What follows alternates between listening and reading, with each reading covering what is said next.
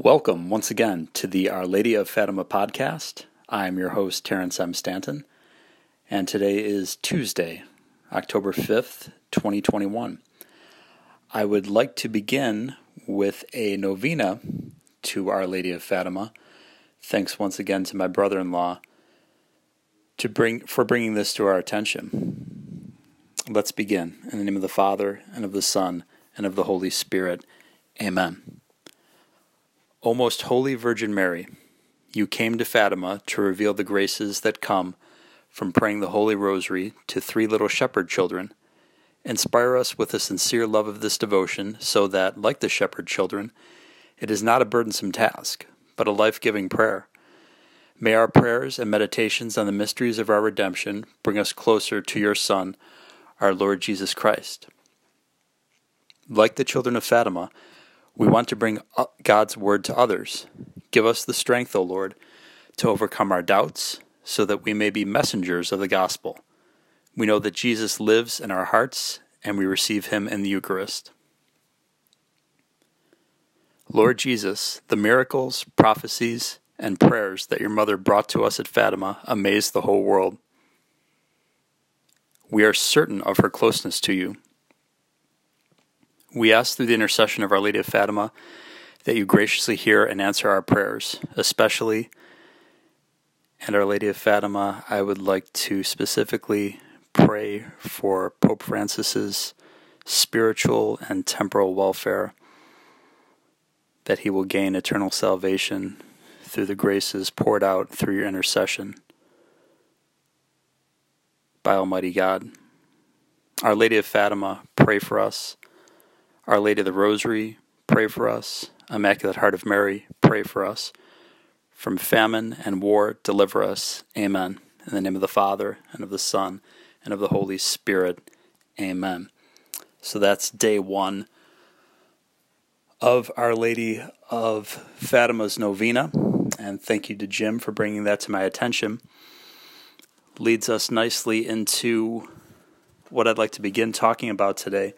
The events that took place on May 13th, 1917. I'm going to be reading a bit from a book called Our Lady of Fatima, which was written by the late Professor William Thomas Walsh. May he rest in peace. This book came out in 1947. He was able to conduct extensive interviews with not only Sister Lucy, but her family members as well. And there will be a reference or two, I think, in what I'm about to read from his book about various family members and her cousins as well. This is on page 49 of Our Lady of Fatima, which the Catholic Messenger called beyond doubt the finest book on Our Lady of Fatima. And it begins talking about the events of May 5th and Pope Benedict XV, and it continues from there into the Blessed Mother's appearance on May 13th. It says, even May, the month of Mary, the month of new life and joy, weighed heavily on the world that year.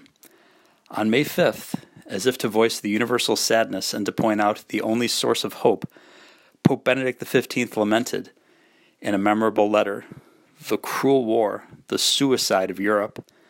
After begging God to turn the hearts of rulers toward peace, and urging all to purge themselves of sin and pray for peace, he especially asked that since all graces were dispensed, quote, by the hands of the Most Holy Virgin, we wish the petitions of her most afflicted children to be directed with lively confidence, more than ever in this awful hour, to the great Mother of God.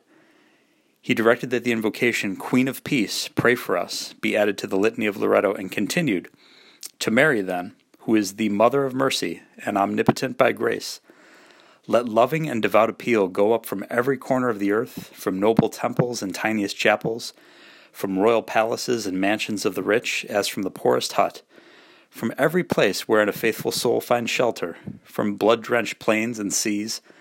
Let it bear to her the anguished cry of mothers and wives, the wailing of innocent little ones, the sighs of every generous heart, that her most tender and benign solicitude may be moved, and the peace we ask for be obtained for our agitated world.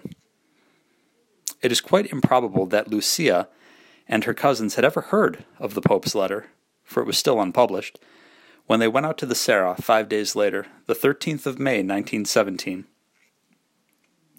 It was an uncommonly fine Sunday, and T. Marto had hitched up his cart early in the morning to drive his wife Olympia to Battala, where they could hear Mass at the exquisite cathedral and afterwards do some shopping in the nearby Sunday markets. What they wanted in particular was a young pig to raise for slaughter in the fall.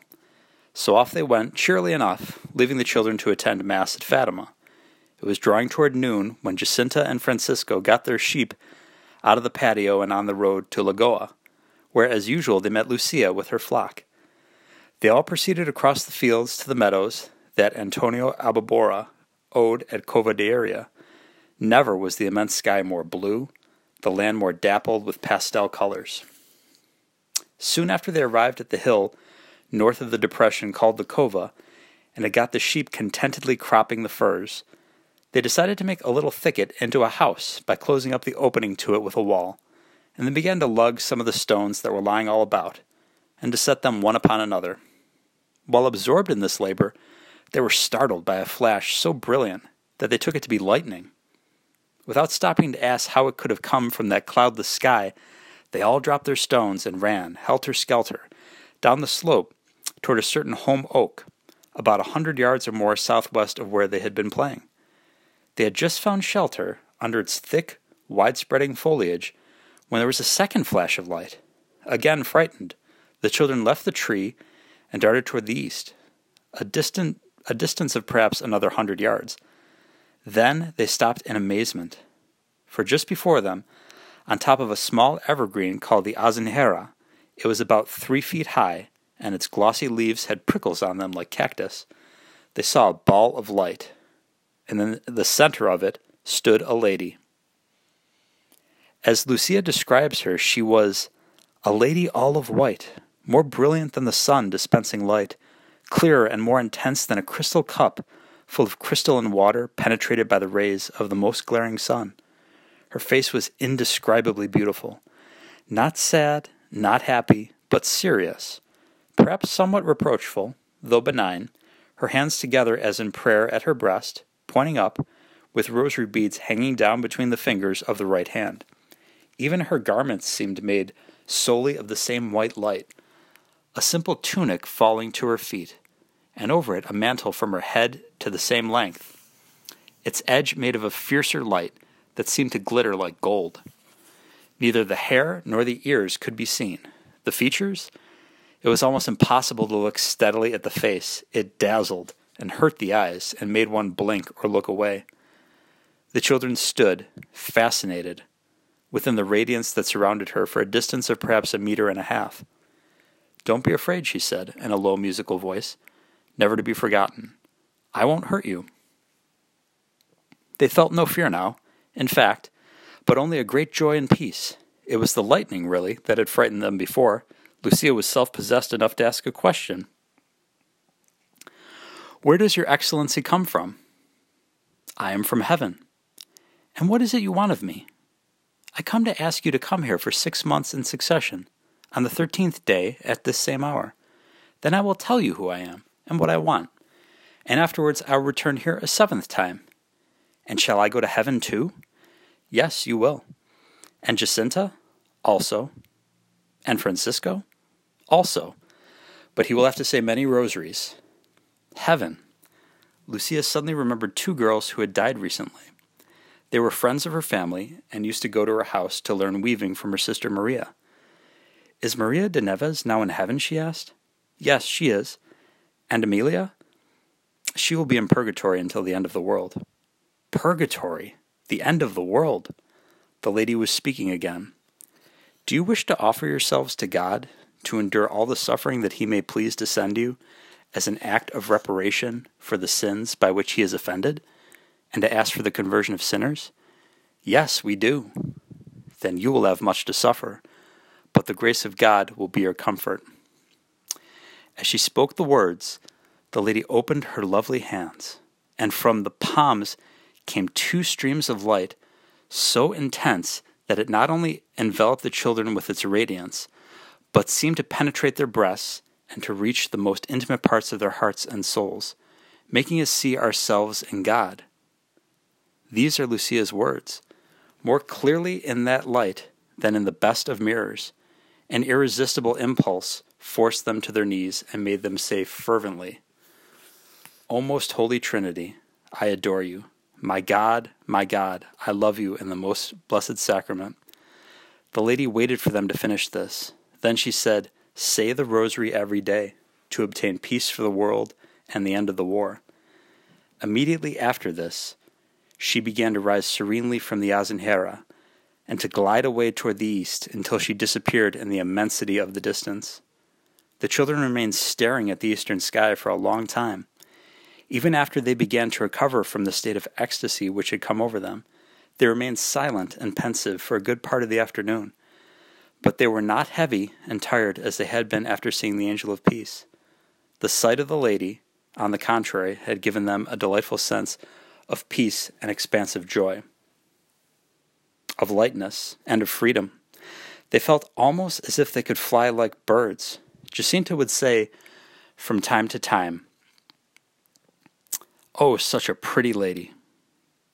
After a while, they began to talk so freely that Lucia felt it necessary to caution them not to tell anybody, even their mother, what they had seen and heard. Francisco, as a matter of fact, had seen the lady, but had not heard what she had said, as when he saw the angel.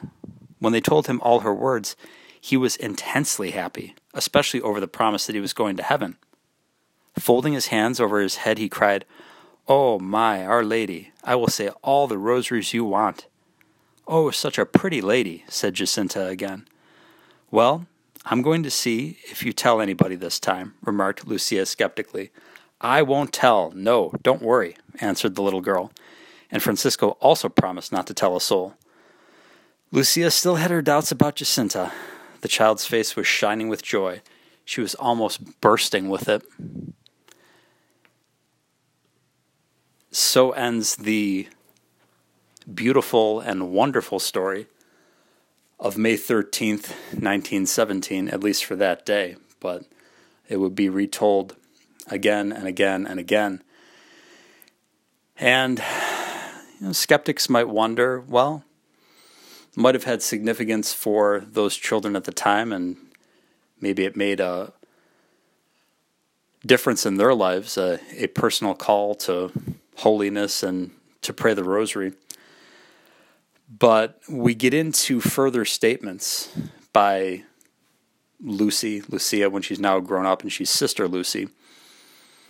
And we talk about what great significance this has for the world now, in the year 2021. This is also from the book Our Lady of Fatima, Sister Lucy's statement to Professor Walsh. On July 15th, 1946, Catholic historian William Thomas Walsh interviewed Sister Lucy at her convent of the Dorothean Sisters at Vilar, Portugal. He recorded the incident in his popular book, Our Lady of Fatima. This interview clearly demonstrates that Our Lady's request for the consecration of Russia will only be fulfilled when, together, the Pope and the world's Catholic bishops consecrate specifically Russia.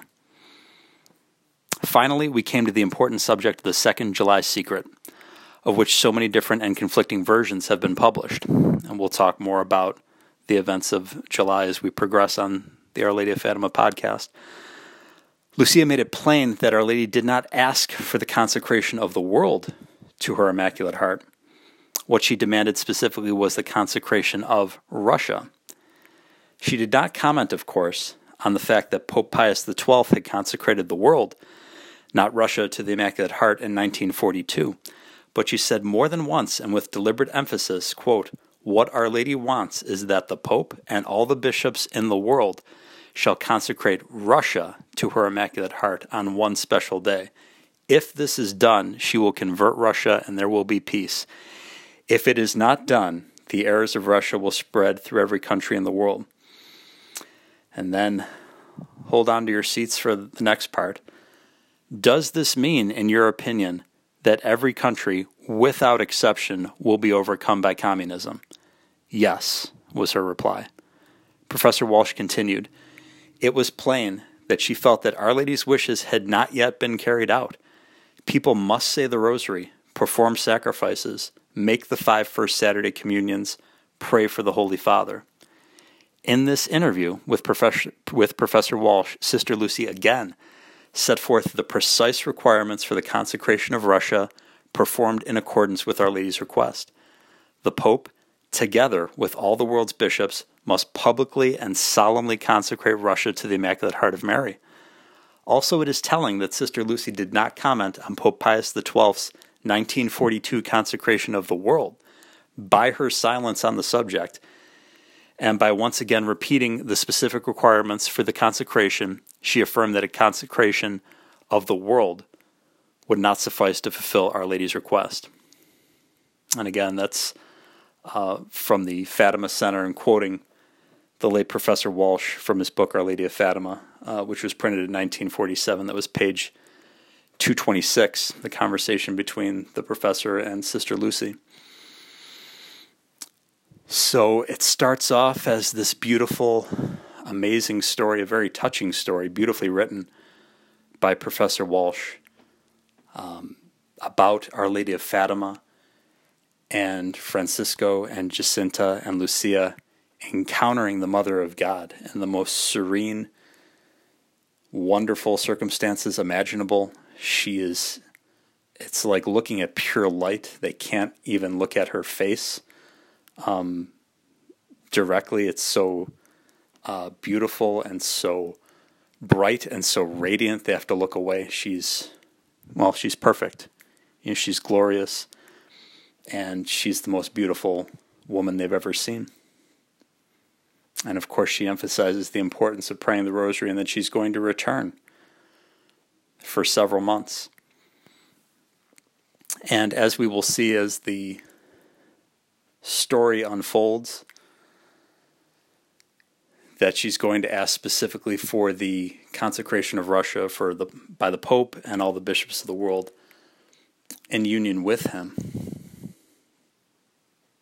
which leads us to today. It still has not happened, and it could be a bit frightful to read those words, can it? Does this mean, in your opinion, that every country without exception will be overcome by communism? And she says, yes. Well, I don't know what you'd call what's going on in the world right now, if not that. Communism, fascism, corporatism. G.K. Chesterton referred to big government and big business colluding to conspire against the average ordinary man as Hudge and Gudge, big government and big business. Well, there is a whole lot of corruption going on in the world, a whole lot of collusion between the various governments and corporations of the world. You look at what's happened over the last year and a half, the middle class on the planet has basically been looted. Small businesses shut down, churches shut down, the big box stores, the large corporations, they're thriving. Billionaires making even more money and amassing more power for themselves. Governors and mayors and presidents and prime ministers and the whole gamut of politicians behaving like tyrants, not behaving like elected officials. So yeah, the errors of Russia have indeed spread all over the world. Have you checked out what's happening in New Zealand lately, or Australia, or France, or England, or Greece? The corporate press tries to suppress information about all these protests that are happening, but they're happening on a daily basis all over the world. And for those of you who are listening in the United States of America, I'm sure these draconian lockdowns that they're imposing on Australia and not even letting people leave their houses sometimes, that's what they're going to try to bring to America too. I mean, we already had a taste of it during the initial wave of the lockdowns in March of 2020, I'm sure that they will attempt to bring that back and maybe even do worse. That's why people are fleeing places like California and Illinois and New York to try to get some semblance of normalcy back for themselves, for their kids, for their grandkids. Texas is filling up. Florida is filling up. People are looking for freedom. And they're running out of places to find it, quite frankly. That's why this consecration needs to happen. So we will continue to pray. And if it's not this pope, we will pray that it's the next pope. But we can do our part. We can keep praying that rosary every single day. We can do the first 5 Saturdays devotion. We can preach the good news of how much we love Jesus and he loves us and what he's done in our lives and all the blessings that the world has received from Our Lady of Fatima and will continue to receive and will receive in greater abundance the tidal wave of grace that we talk about, which will be unleashed when the consecration of Russia finally happens by the Pope and all the bishops of the world. So it's a beautiful message. It's a message of love. It's a message of peace, but also at the same time, it's a message of penance from Our Lady of Fatima, a loving warning, if you will. Blessed Mother does everything very lovingly, but as it's said in Professor Walsh's book, she's also very serious. You know, she didn't seem like she was sad or happy, but she was serious. She's a loving mother looking after her children, and she wants what's best for her children. What's best for her children? Jesus. She's always bringing Jesus to us. Always. Remember our Lord's first public miracle, the wedding feast at Cana, changing water into wine. She's instrumental in that. Our Lady says, do whatever he tells you. At the wedding feast at Cana, and now some 2,000 years later, she's still saying the same thing. Do whatever he tells you. The more we love the Blessed Virgin Mary, the more we're going to love our Lord Jesus Christ. Thank you so much for listening to the Our Lady of Fatima podcast. Once again, I have been your host, Terrence M. Stanton, and it's a pleasure to be with you. Tomorrow we will talk about the 54-day Rosary Novena, which begins on October 7th, and we will continue with day 2 of the Our Lady of Fatima Novena. Let us honor the Mother of God, the most perfect and loving mother imaginable, by closing in prayer. In nomine Patris et Filii et Spiritus Sancti. Amen. Ave Maria, gratia plena, Dominus tecum, benedicta tu in mulieribus, et benedictus fructus ventris tui, Iesus. Sancta Maria Mater Dei, ora pro nobis peccatoribus, nunc et in hora mortis nostrae. Amen. Virgo potens, ora pro nobis. Sancta Joseph, terra daemonem, ora pro nobis. In nomine Patris et Filii et Spiritus Sancti. Amen.